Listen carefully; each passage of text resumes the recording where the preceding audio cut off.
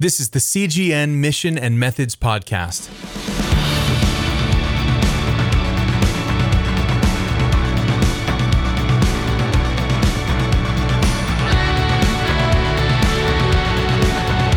This episode was recorded in Murrieta Hot Springs, California in June of 2019.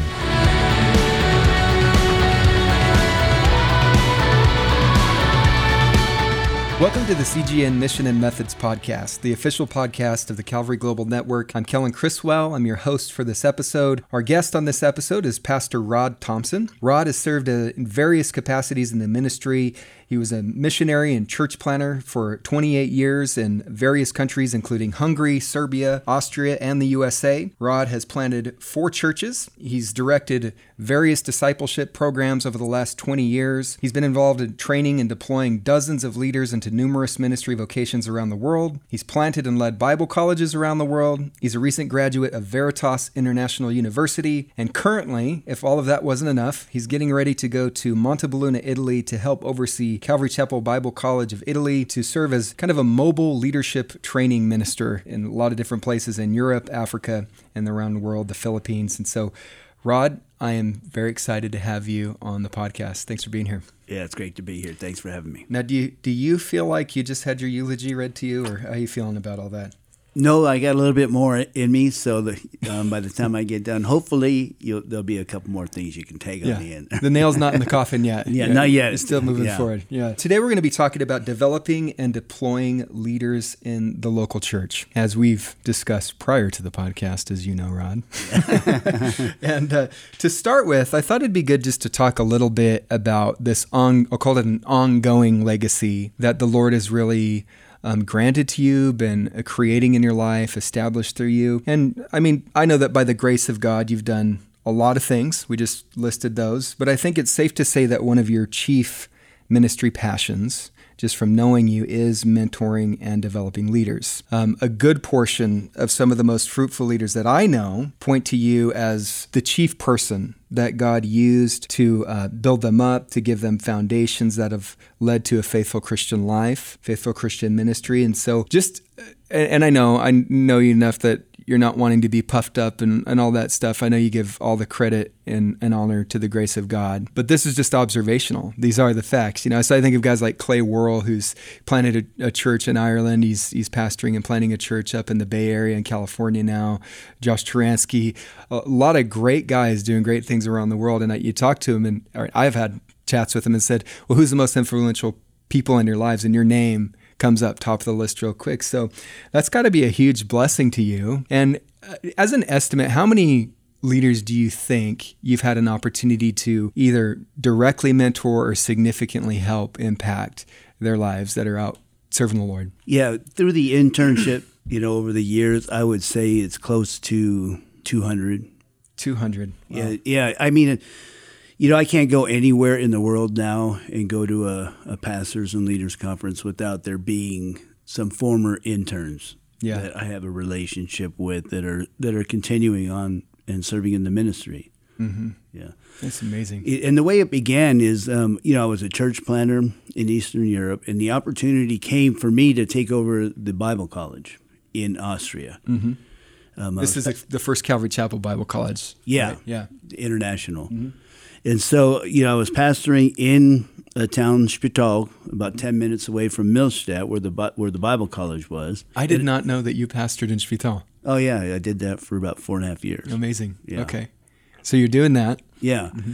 And so the opportunity came, and praying through it, the reason why I did that is because I came to the realization that I could only plant one church at a time. Mm-hmm. And my vision was to reach Europe.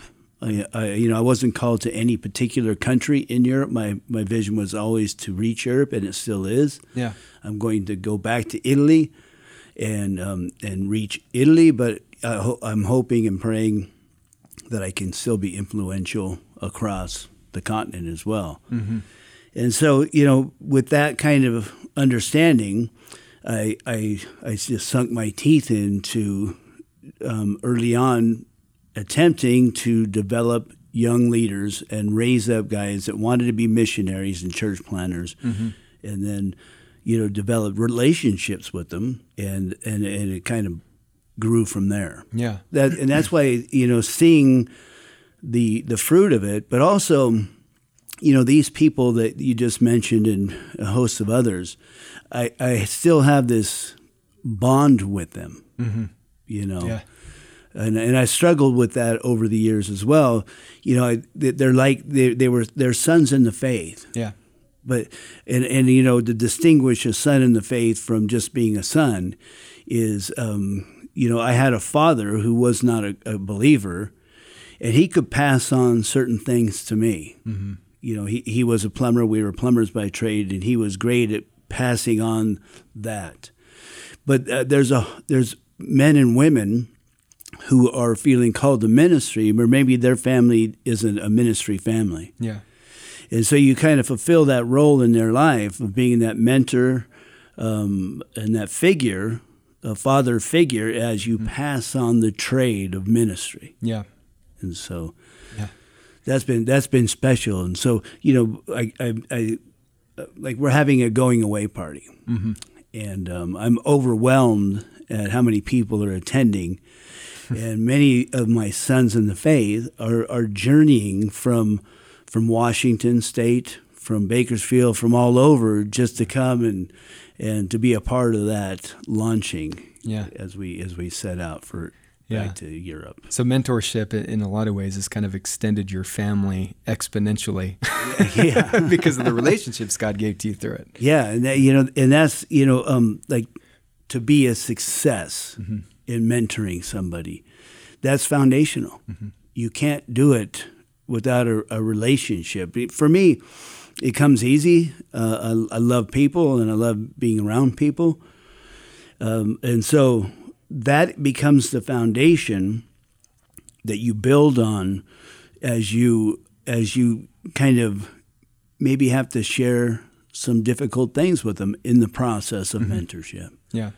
So the foundation is relationship and love, and faithful are the wounds of a friend at that time. Mm-hmm. They might not like you at the moment when you're telling them, but they know that you love them, and then they receive it. Yeah, as you have to kind of shape them a bit. Mm-hmm. Yeah, that's great. So one of the things you said, I think, could be really helpful to press into for a minute, because what I heard you say as far as the initial thing that gave you a passion for mentorship in relationship is this desire that you had to be more broadly impactful for God's kingdom, right? Yeah. And the thing that came to my mind when you were saying that is that I think for many people, there's a lot of believers, I think probably all believers they like the idea of being broadly used by God for God's kingdom. But for many of us, we have kind of a one-dimensional way of thinking about how that could come about. And so we'll think, I would really like to be used by God. So that means I need to have a bigger platform than I do right now. And they make an equation between the bigger platform I have, the higher the impact that I can have. But you had more kind of the opposite approach to having a big impact. Instead of just seeking a big platform where you have a voice with more people at one time, you just focused more in the people that God had in front of you and made yourself more available to these relationships. And in a way, it's kind of like having a smaller scope of focus or a smaller pool of focus.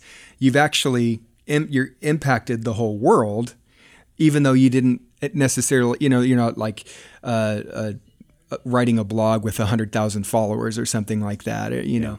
And I think that that's a key thing, because it shows that you don't have to have these national, international platforms in the ways that we often think to be able to have a long and broad and lasting impact in the kingdom. Would you agree with that? Yeah.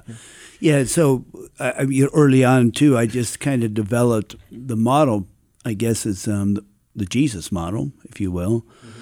He had just a small group of guys that he poured into. So that worked for him. There must be something to it. Yeah. And he's someone I think we can follow his example. Yeah. So this small group of people that he spent a lot of time with, didn't he? Mm-hmm. And, through various things along the road, there were key moments of teaching. If you look through maybe the events, you see him also intentionally discipling these guys. Mm-hmm. The feeding of the 5,000, you give them something to eat. A lot of things like that were very intentional on Jesus's part for the benefit of those guys. Mm-hmm. So Ephesians 11 and 12, of course, the equipping of the saints, which is foundational. He himself gave some to be apostles, some prophets, some evangelists, some pastors and teachers for the equipping of the saints for the work of ministry, for the edifying of the body of Christ. So this equipping aspect, giving people things to do. Mm-hmm. A lot of internships fail where it becomes more of just a gopher program. Go for this and go for that. Right. Yeah. There's no real intentional. It's just you need some things done. So I'm going to get an intern to do all these things that mm-hmm. I need to get done. Right. With no thought of how this is going to equip and train this individual for what maybe God is calling them to do. Mm-hmm. And so that's key. I think for me to look at these young men, these young ladies that want to serve God, and then giving them things that tasks to do that are going to prepare them for the things that God is putting in their heart. Specific real ministry opportunities. Mm-hmm. And so maybe this is the reason why some people don't like, or some people maybe don't have a successful kind of mentorship, is because they're afraid that if you give these young people something to do, they're going to mess it up, and it's going to come back and make them look bad or whatever. Yeah. So if that's the case, then don't try it. This is not for the mm-hmm. Faint of heart. Yeah. I mean, you're going to take risks, just like somebody took a risk in your life, early in your life, to give you an opportunity that you could potentially mess up, right? Mm-hmm. And so you got to give these people real ministry opportunities, mm-hmm. and in a kind of a closed environment. You don't release them all the way where if they do fail, it's not going to be detrimental to the ministry, but you have to give them room to fail. Mm-hmm. And some of my greatest lessons are my failures. Mm-hmm. And some of their greatest lessons are going to be failing in the things that I allow them to do. Mm-hmm. Yeah, and that's great. So you're looking at life, you're following the Lord, you're engaged in ministry, you want to make a big impact. You start looking at the Bible. How did Jesus do this? And Jesus has these very life-on-life, relational, mentoring relationships with the 12 that involve things like giving them enough rope to kind of hang themselves, but not completely leaving them to their devices. I think there's one text I think of that mirrors that kind of principle. I think it's Luke 10, is one of the tellings of Jesus sending out the 70. And before they go, he gives them some instructions and all that, and then he lets them go. And by implication, grants the empowerment of the Spirit for that kind of lab in the field. I guess that's not the same thing, but in the field ministry training experience where they're joining in and participating. And I remember they come back and they're like, oh man, even the demons are subject to us in your name. And it's as if he kind of says, all right, let's huddle back up. Yeah. We're going to have another teachable moment here.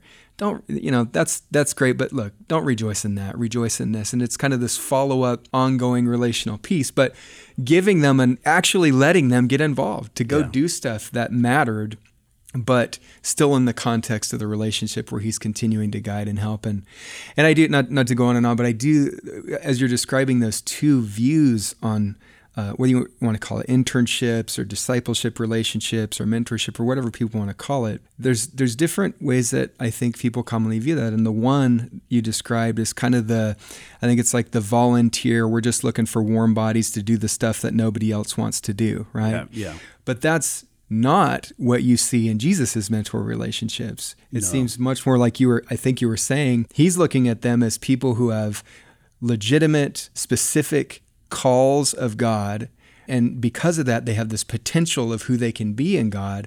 And the point of the training wasn't just to get stuff done Jesus didn't want to do. It was to help them develop in who God was calling them to be. And by default, you're helping expand the kingdom. Yes. Is that connecting to what you're saying? Yeah, exactly. Yeah. like these menial tasks need to get done, and we all have to do menial tasks. But if that's the central focus, we've missed the mark, and it's not going to be fruitful. There has to be. I mean, for me, what I've learned is there's three main elements, right? And I've already kind of touched on these, but one is the relationship, and then two is an academic aspect. So I'm not just extracting from people, but I'm also pouring into them. And I usually have two different meetings with guys every week. One is studying the Bible together. And we just do it inductively and keeps us in the Word, and all kinds of questions and discipleship happens at those times. And then the second one is theology. And we just go over some theological topics and, again, discuss those as I give them homework, and then they come back and then we discuss them. And then a lot of discipleship happens in there, because they start asking questions that they're wrestling with, and be able to work through things. And then the third one is practical. There has to be, like I said, real ministry that's given to them. Yeah. And so we're talking, there's a head kind of knowledge piece that we need, and there's practical skills. And in the relational part, are you focused more on like the character development side of things? Is that what characterizes most of the relational piece? To me, that's the foundation of everything. It provides So it's the context of the training. Yeah. Like sometimes I'll invite them all over to my house, and we'll watch UFC fights. Yeah. And we won't pray except for before we eat. You're definitely saved. Yeah. And so there's just those kind of nights where it's just low key. We'll just hang out, cook barbecue. I love barbecues. And so very relational. They get to see me in my home with my wife, with my children, And so there's a modeling that's happening. Yeah. And I don't do it just for that, but these are benefits from that. Sure. I open my life to them and let them in. And through that forms a relationship that lasts for a lifetime. Yeah, that's great. And so that obviously, just even in the way you're describing that, this is something that takes high commitment, high availability. Access, spending time doing these kinds of things. And I think those realities are part of why I think it's good for us to understand that this isn't just one practical way to do this, but there's actually strong biblical foundations that motivate us to be willing to set forth this kind of time and energy that's involved in all of this, right? Yeah. And you've been talking about that a bit just in the picture of Jesus's way of interacting and training the disciples in the Gospels. But what are some other texts that are important to you as far as the biblical foundations of how your thinking is on this that would really call us to be willing to engage in figuring this out? Yeah, another very important one is 2 Timothy 2:2, and the things that you heard from me among many witnesses, commit these to faithful men who will be able to teach others also. And so that's been something that's been in my mind and heart throughout the process. Is, I'm going to be gone one day. And I want the kingdom to continue. I want the ministry to continue to grow. I want to make an impact. I want my fruit to remain. I want to do all those biblical things, and this is a great way to do it.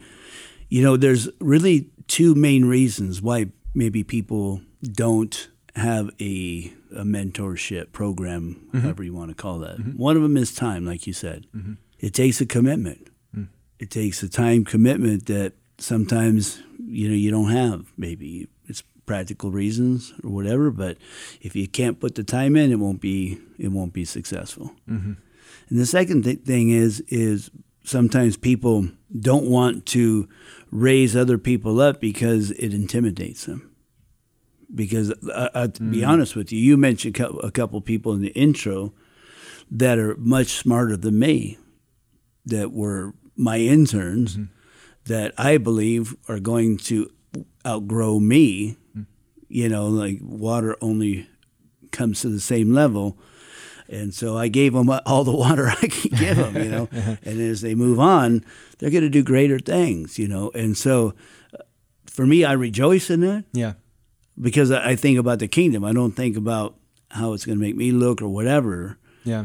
I want to see the kingdom of God expand. But those are two reasons why people. Yeah. Well, and the third reason is you don't want to take risk with somebody. Yeah. If it's going to be done right, I got to do it myself. Yeah. Kind of thing. Yeah, micromanagers. There's a lot of micromanagers. I just ran into a guy who was in an internship, and he had been an intern of mine, and so he was kind of mentioning like how he can see like why my internships are so fruitful, and I didn't tell him that. I just, but he was coming to hear your hype. The reason for your hype. But he because he said this other one was I just showed up and I had my list of things to do, and I usually did them alone, and it was just a job to get these things done. Yeah. And so, and those things are valid. You need to get those things done, but don't call it an internship. I just need to hire somebody to get X, Y, and Z done. Some grunt workers. Yeah. And then you'll get guys that can do those things, Which is, like you were intimating earlier, it's a very task-focused instead of a person-focused kind of thing. But that's so great. Those three potential blind spots, certainly pitfalls to why some leaders may be reluctant to engage and really therefore rob themselves of the joy of mentoring relationships, being did you say fear? Suddenly I lost them. My brain went blank. So it's pride is one. Just it's kind of all about you. And if they go beyond the level of influence that you've had, what does that mean about you? And then not wanting things to get messed up. What was the first one you said? Time. Yeah. Having the time to do it. Yeah. Yeah. And it connected back to 2 Timothy 2:2. I think that's it's a good verse for this whole discussion and to dig in a little bit. And I think some of the things I think that are unique about it is it really, to me, sets the responsibility on church leaders today. Well, it causes us, I think it calls us to acknowledge this is an ongoing responsibility, that the way Jesus discipled leaders in the Gospels, at least as the basic framework, is not just an option for some pastors who are into that thing, but there's actually a calling on church leaders to do that today from verses like 2 Timothy 2:2. And I think that comes out of some of the dynamics there. Paul is, I think, drawing back on this pattern that had been established by Jesus. And he's saying to Timothy, basically, I carried this on, and now I want you to do this. And then I think that tells us this line of engaging in that work is supposed to continue on for church leaders all the way up to today, who would be reading those instructions from Paul to Timothy and saying, oh, I guess that's something I need to do as well. But then the dynamics in it are that Paul describes are very much like what we've been talking about in Jesus' relationship to the disciples in the Gospels. He said, the things you have seen and heard in me, now you go. So there's a come and see what this all looks like. Yeah. And there's a come and listen. And you're talking about there's stuff you got to know in your head, but there's stuff you got to see in our lives if we're going to be mentoring and discipling people. And just such a key verse for them. Yeah, and taking these guys on a mission trip with you. Yeah. Those are some of the most fruitful times as well. They get to see and minister. You're doing it shoulder to shoulder at that time, Yeah. In the Great Commission, I got a mission. Let's talk about that. Connect that to. Yeah, I'm a missionary, right? So that's been an influential kind of passage in my life, obviously. But it says, "Make disciples of all nations." Mm-hmm. Make disciples. So, how are you going to disciple people? And there's a point A from when they're saved, and there's a point B when they go to heaven, right? Mm-hmm. And so this process in the middle. Mm-hmm. And so, there's a new believer's discipleship. There is a mature believer's discipleship. But if a person wants to go into the ministry, don't we have to disciple them too? Mm-hmm. Isn't there a mentorship for them? And that's where maybe each step takes a little bit more of our time. Mm-hmm. You know, like Jesus mentored many people, Yeah. 5,000 men at the feeding of the 5,000 with 5 loaves and 2 fish. There's a discipleship he's doing with everybody, including the disciples, his 12, his guys he named apostles. But then, like you said, the 70, there was another kind of level for them, wasn't there? Yeah. And then another level for the 12. And so... And then the 3, you could say. Yeah. See, you have these this discipleship Mm-hmm. in order to make disciples of all nations. And I think we need to carry that on. Paul was great at that. Mm-hmm. The Apostle Paul, he would come in, say, to the Ephesians, right? And he noticed that there was something missing. So he just asked a couple questions. Have you received the Holy Spirit when you believe? And they said, well, we didn't even know there was a Holy Spirit. So he picked up right where they were, where somebody else, Apollos, had taken them, and he picked up the baton from Apollos, and then he started ministering from that point on. Mm-hmm. And so when you get guys, whatever level, you have to kind of figure out where they are, and then begin the discipleship process for them personally. Yeah. You know, so I've done this internships in the Bible college setting, so I kind of know what I'm going to get. Mm-hmm. After they graduate. I kind of know what they're going to know already, so I can pick up right there and continue on. Mm-hmm. And so when you're talking about a discipleship program, a mentorship program, you have to kind of custom make one for where you are in the ministry and what's going on in your particular environment and the people that God brings your way. Mm-hmm. And I always tell people, if there's just one person, start there. Mm-hmm. And pour your heart and life into that one person. Mm-hmm. And God will probably bring 2 for you, you know? Yeah.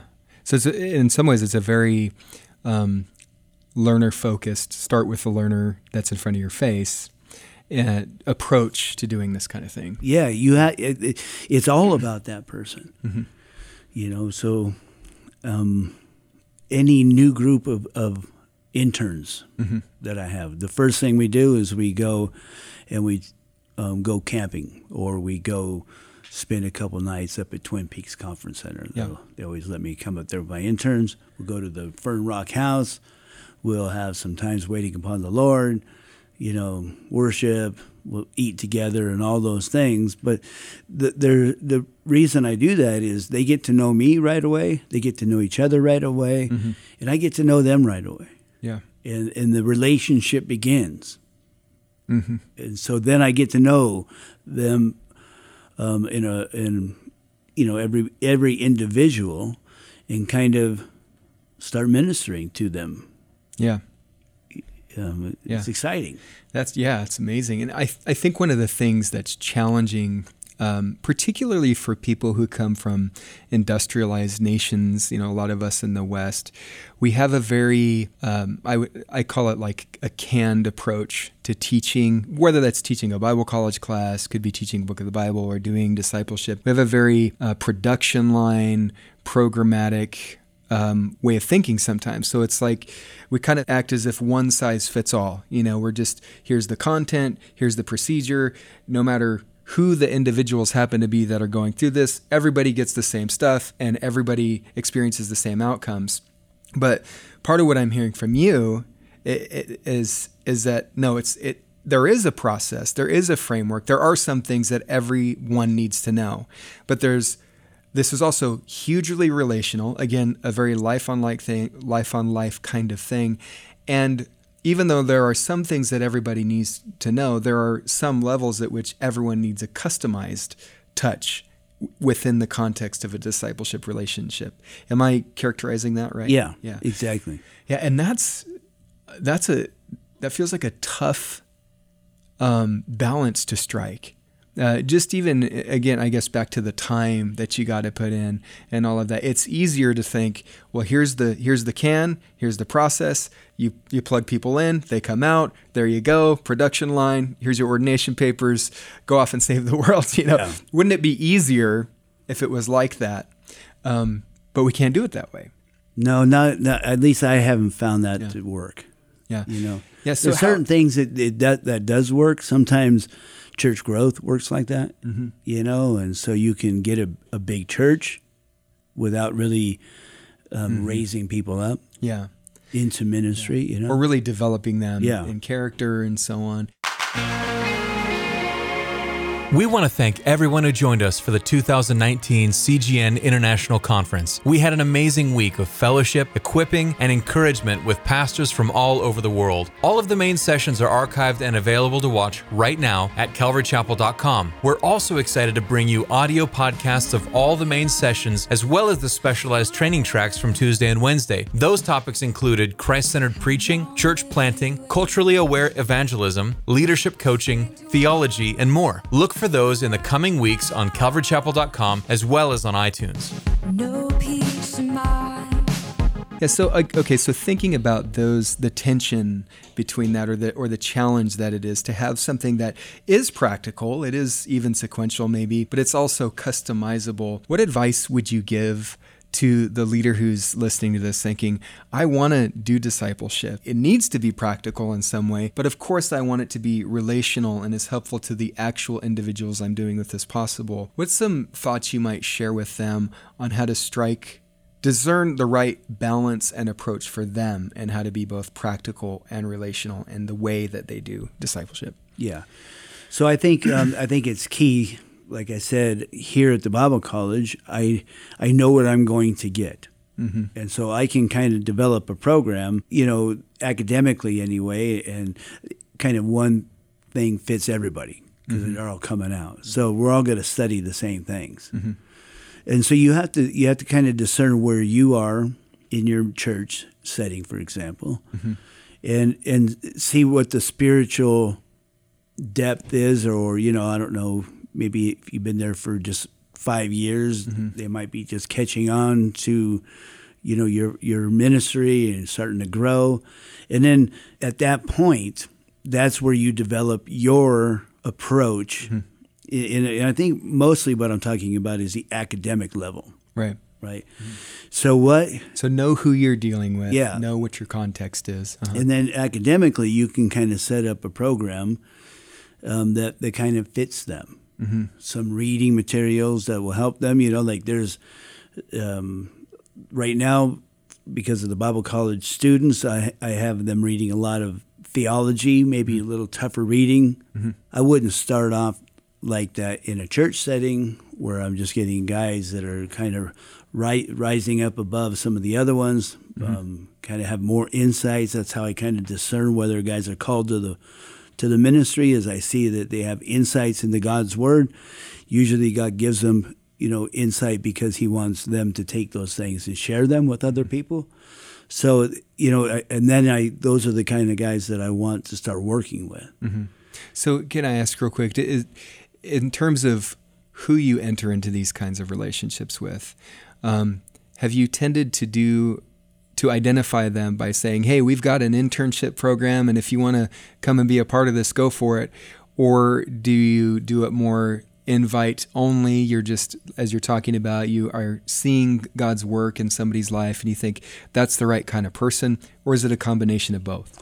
It's a combination of both, but it's mostly by invite. It's people that I see and for a couple of different reasons. One is I see the real potential in them. And so I kind of can discern that this investment is going to pay off. Yeah. And the second thing is usually the people are already kind of attached to us in the ministry. Yeah. For example, we did the On the Edge program for 10 years here. On the Edge was a high school age kind of discipleship program. Yeah. We targeted them. And then they would kind of get turned on to the Lord. They would make commitments to the Lord. And then they would come back and they would go to Bible college. Mm-hmm. And through the Bible college, they remained kind of in relationship with us, would attend cross-culture Marietta, the church that I pastored. Mm-hmm. And so there was an environment where we're always together, kind of watching them. And then they would graduate. And by then I could kind of see, that person has some potential. I think they have a heart to minister. So then I would invite them. Mm-hmm. So that's key too, because then they're already, you don't have to kind of teach them or have them try to fit into your ministry. Mm-hmm. You know what I'm saying? Yeah. If you take it by application only, this person comes from wherever he comes from. Yeah. And will he kind of jive? Yeah. Will he kind of fit in? Versus we're already in the stream together. Yeah. I'm just kind of pulling you closer and guiding you with me kind of thing. But I've always been open to people from the outside and had a lot of success, and some maybe not so much. Yeah. Well, and again, I think this is just... it's another area where the approach you're describing really does fit with Jesus's approach, because even in like the selecting of the 12, I think it's Luke that describes it as he had prayed, spent all night in prayer to the Father, and then he called 12 to himself. Yeah. And that's what I see being played out in what you're talking about in your life is, you got to be led by the Lord, and you're observing who, God, are you calling me into this kind of relationship with? Yeah. Is that right? Yeah. For one example is there was this kid that was in the EDGE program, and then he went, when he graduated high school, did a little college. And then he called me, and he asked if he could come do an internship. Mm-hmm. He didn't go to Bible college. It was secular college. Did about a year there, but he felt calling him to ministry. And I just felt like he should come. Mm-hmm. Bypassed the Bible college, and he came, and he was a great guy. He's now youth leader in his church and very close with that family, that whole family. Mm-hmm. And all of their kids were kind of in the On the Edge program, and they appreciated what God was doing there. So, yeah, beautiful. Yeah, so as we move toward wrapping up here, it's been a great conversation. You have had the opportunity to have these kinds of relationships, these experiences with people that you're investing in by God's grace in a lot of places.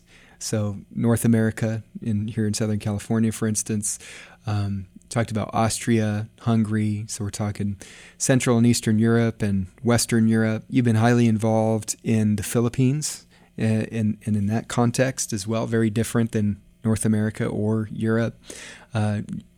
You are involved and are continuing to get more involved down in Africa. So having had the opportunity to have the same basic purpose and relationships in so many different places, what's looked different? What's looked the same as you think about doing discipleship in intercultural relationships or cross-cultural, however we want to talk about that, versus people from your home culture? The principles are the same everywhere.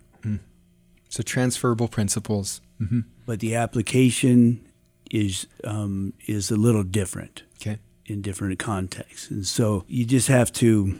So can I just, by principles, we're talking everyone, it's the context of relationship.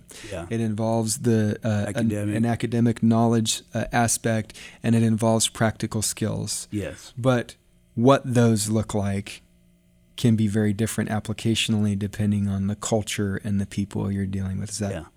Especially the practical things. Okay. Because the academics, you're studying the Bible. It's going to be the same everywhere. Mm-hmm. Relationship, you might have to adjust your relationship depending on, what is cultural norms. Appropriate and so forth. But the practical things, the American church, especially the large Calvary Chapel, you can't just transfer that. Mm-hmm.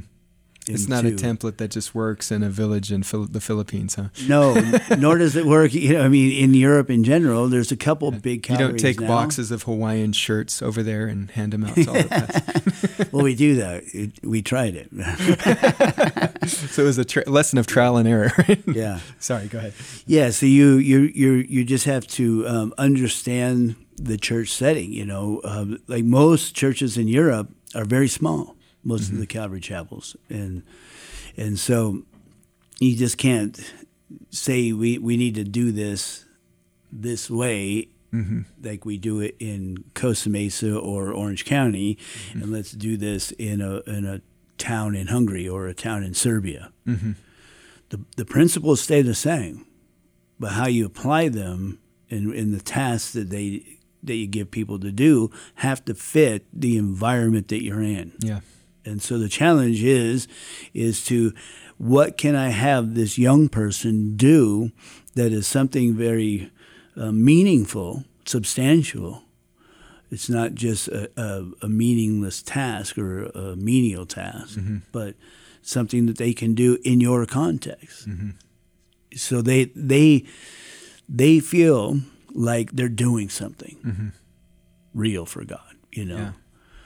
When I started getting involved in developing leaders, I was at a missions conference in Austria, and this was early on. There were probably maybe now 50 missionaries or so, and I remember sitting there thinking, how many people back in my context of ministry, it was then Serbia, needed to be at that conference and hearing these things. And so I started a conference. It was called Growing in Ministry. It then became Foundations. Yeah. And so we started that, and that transitioned to Hungary as well later with the Bible College. Well, no, we started it in Hungary. Oh, you started it in Hungary. Okay, I thought you were saying you started in Austria. So okay. Yeah. So well, I was still connected to Serbia. Gotcha. And to Eastern Europe and to Hungary, and so because a lot of the Western people were at the missions conference, right? And so I was there. Yeah, but I was thinking, man, these guys need to hear these things. So we started one in Hungary. For that part of the world where these young leaders could come. And that had tremendous impact in just speaking to people like you're a minister.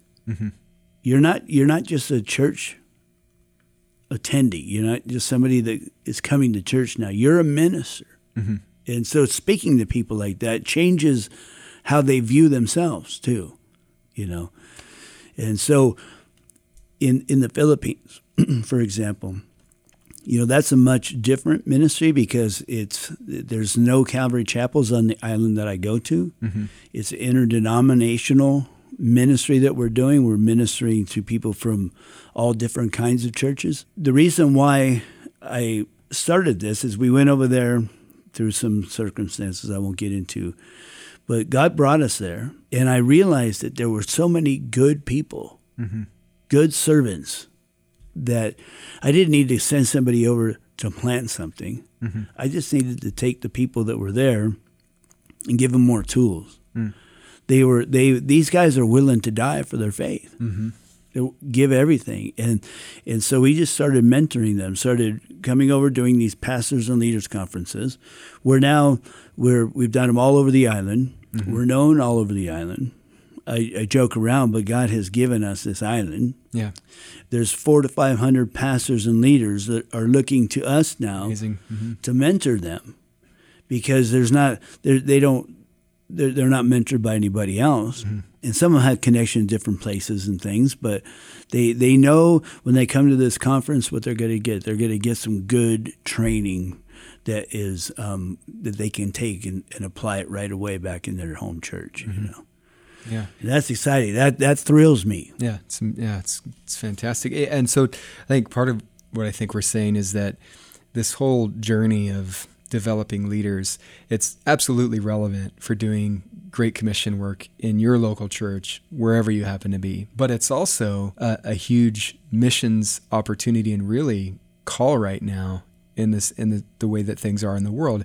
I read missiology nerds and things like that, and so I read discussions on this kind of stuff as well. And a very consistent theme is this opportunity that those of us from areas of the world where Christianity's been around longer, so we have more resources, more tools like you're describing, maybe more experience. So there's the global South has God is just pouring out revival in Asia, Southeast Asia, and Africa.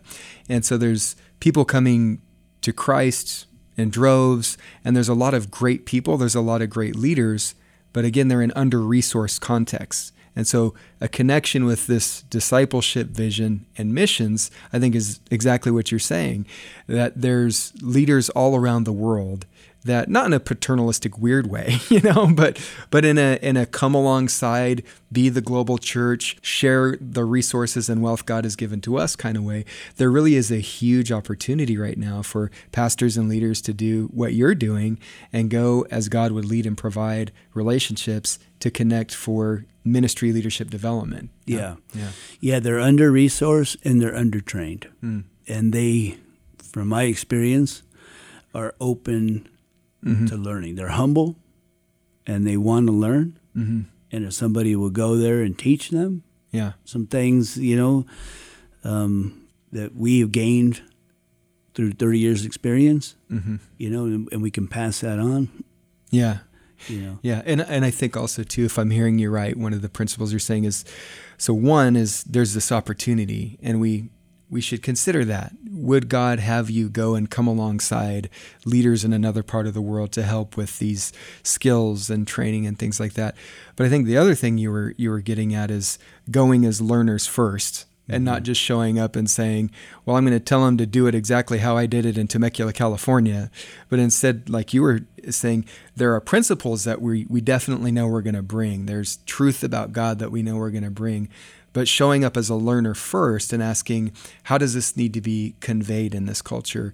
And how do they need to be freed to express the core of what we're talking about in a way that connects with their culture? Do you follow that? You think that's... Yeah, it's kind of the same principle on the individual. Like you have this guy come and you kind of get to know him, and how can I help him accomplish? Then there's a respect that's built in right away. And so when you go into, say, the Philippines, for example, we didn't go in there saying, this is what we're going to do. We came in there asking, what do you guys need? How can we help? So you're letting them lead and even determining some of the kind of mentoring needs. And so just asking a couple questions, as Paul did, and then understanding where they are and what they need, and then meeting them at that point. Right now, I have two main things that I try to do. Is I try to teach them how to study the Bible, how to teach the Bible. And I have guys now for the first time teaching through books of the Bible in their church.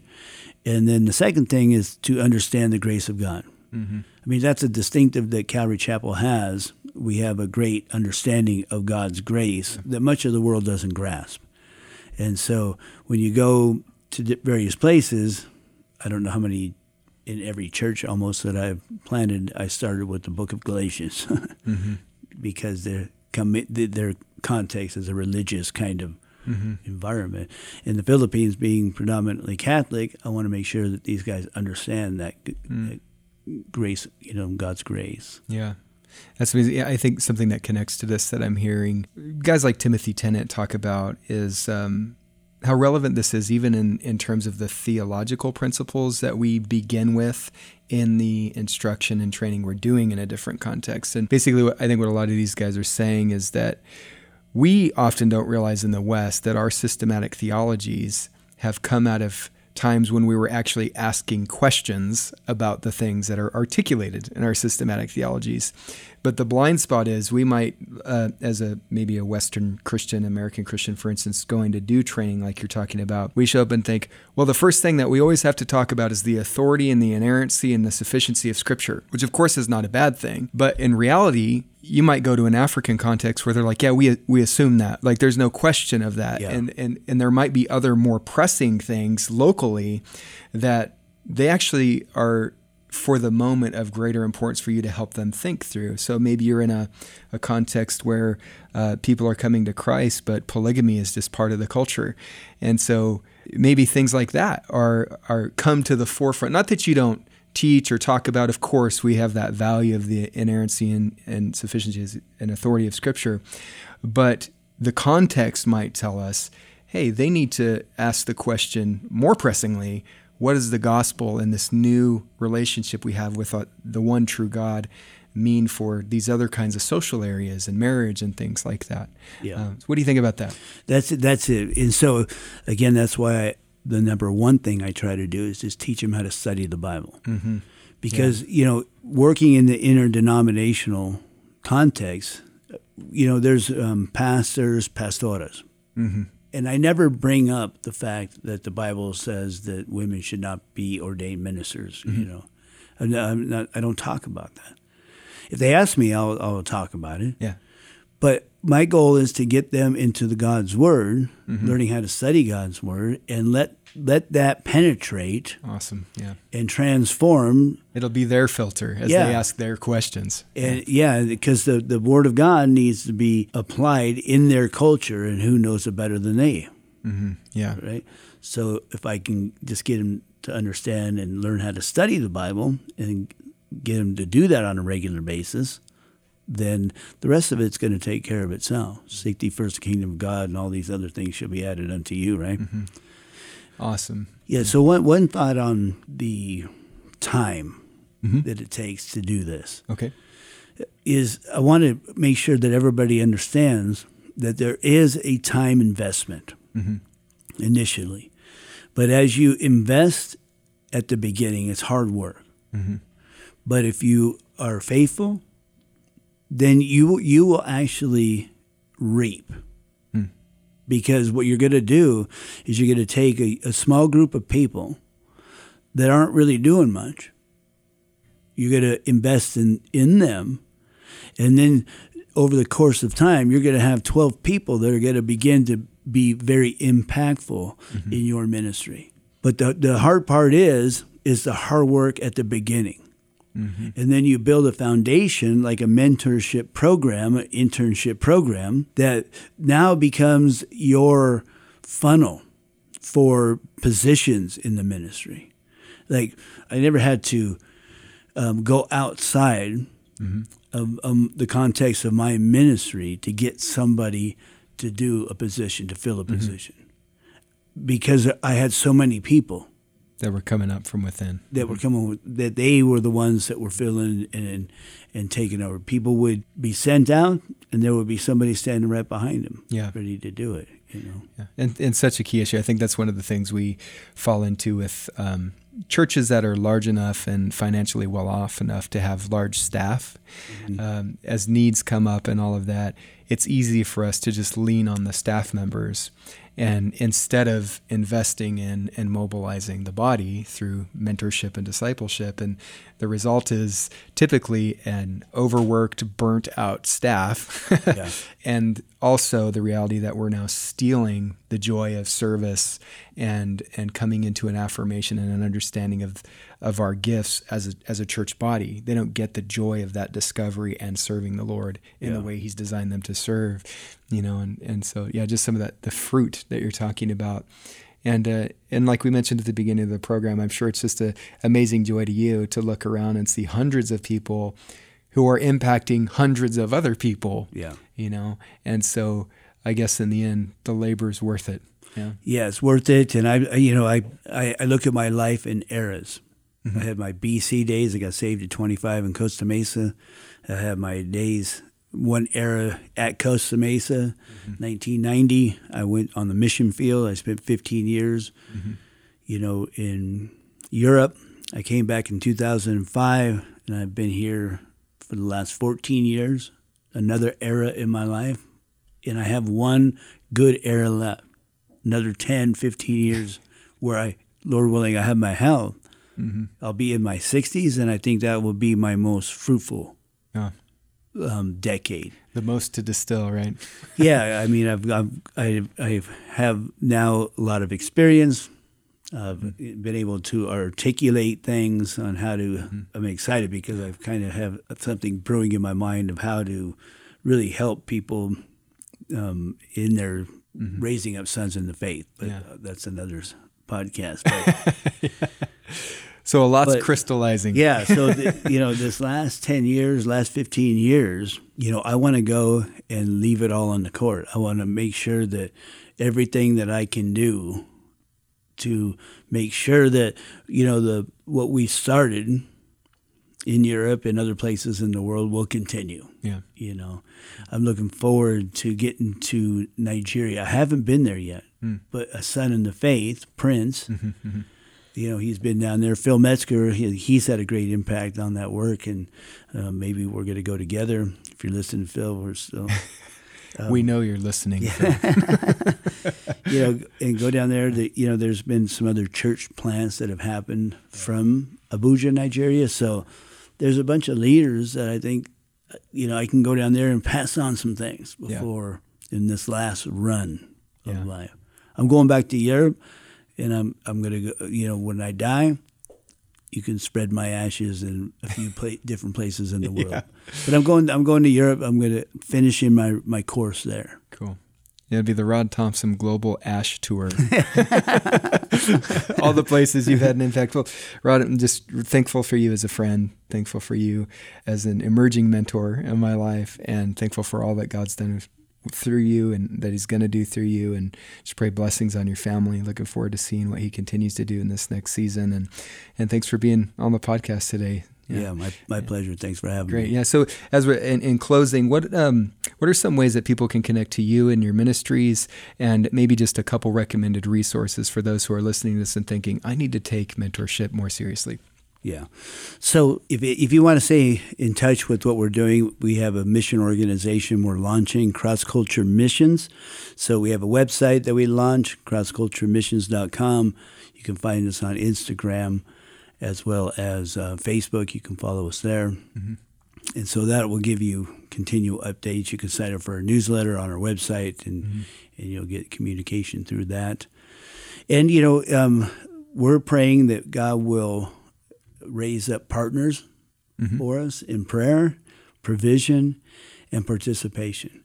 I want people to be able to, when we're doing a conference, it usually takes around 10 or 15 people. We're heading to do the Serbian National Pastors and Leaders Conference in July, and we have a team of about 15 people. Mm-hmm. We minister to the whole family. We have a youth program, children's program, pastors' wives, and pastors. So it takes a team to kind of put those things on. Mm-hmm. So you can participate with us if you follow us and get our newsletter. There'll be opportunities for that. And so the greatest resource is the Gospel of Mark. Okay. Because that's where you see Jesus in action. It's a fast-moving book, but it's really him. You can see a lot of him mentoring those guys in the Gospel of Mark. Mm-hmm. The other classics are Preachers and Preaching by...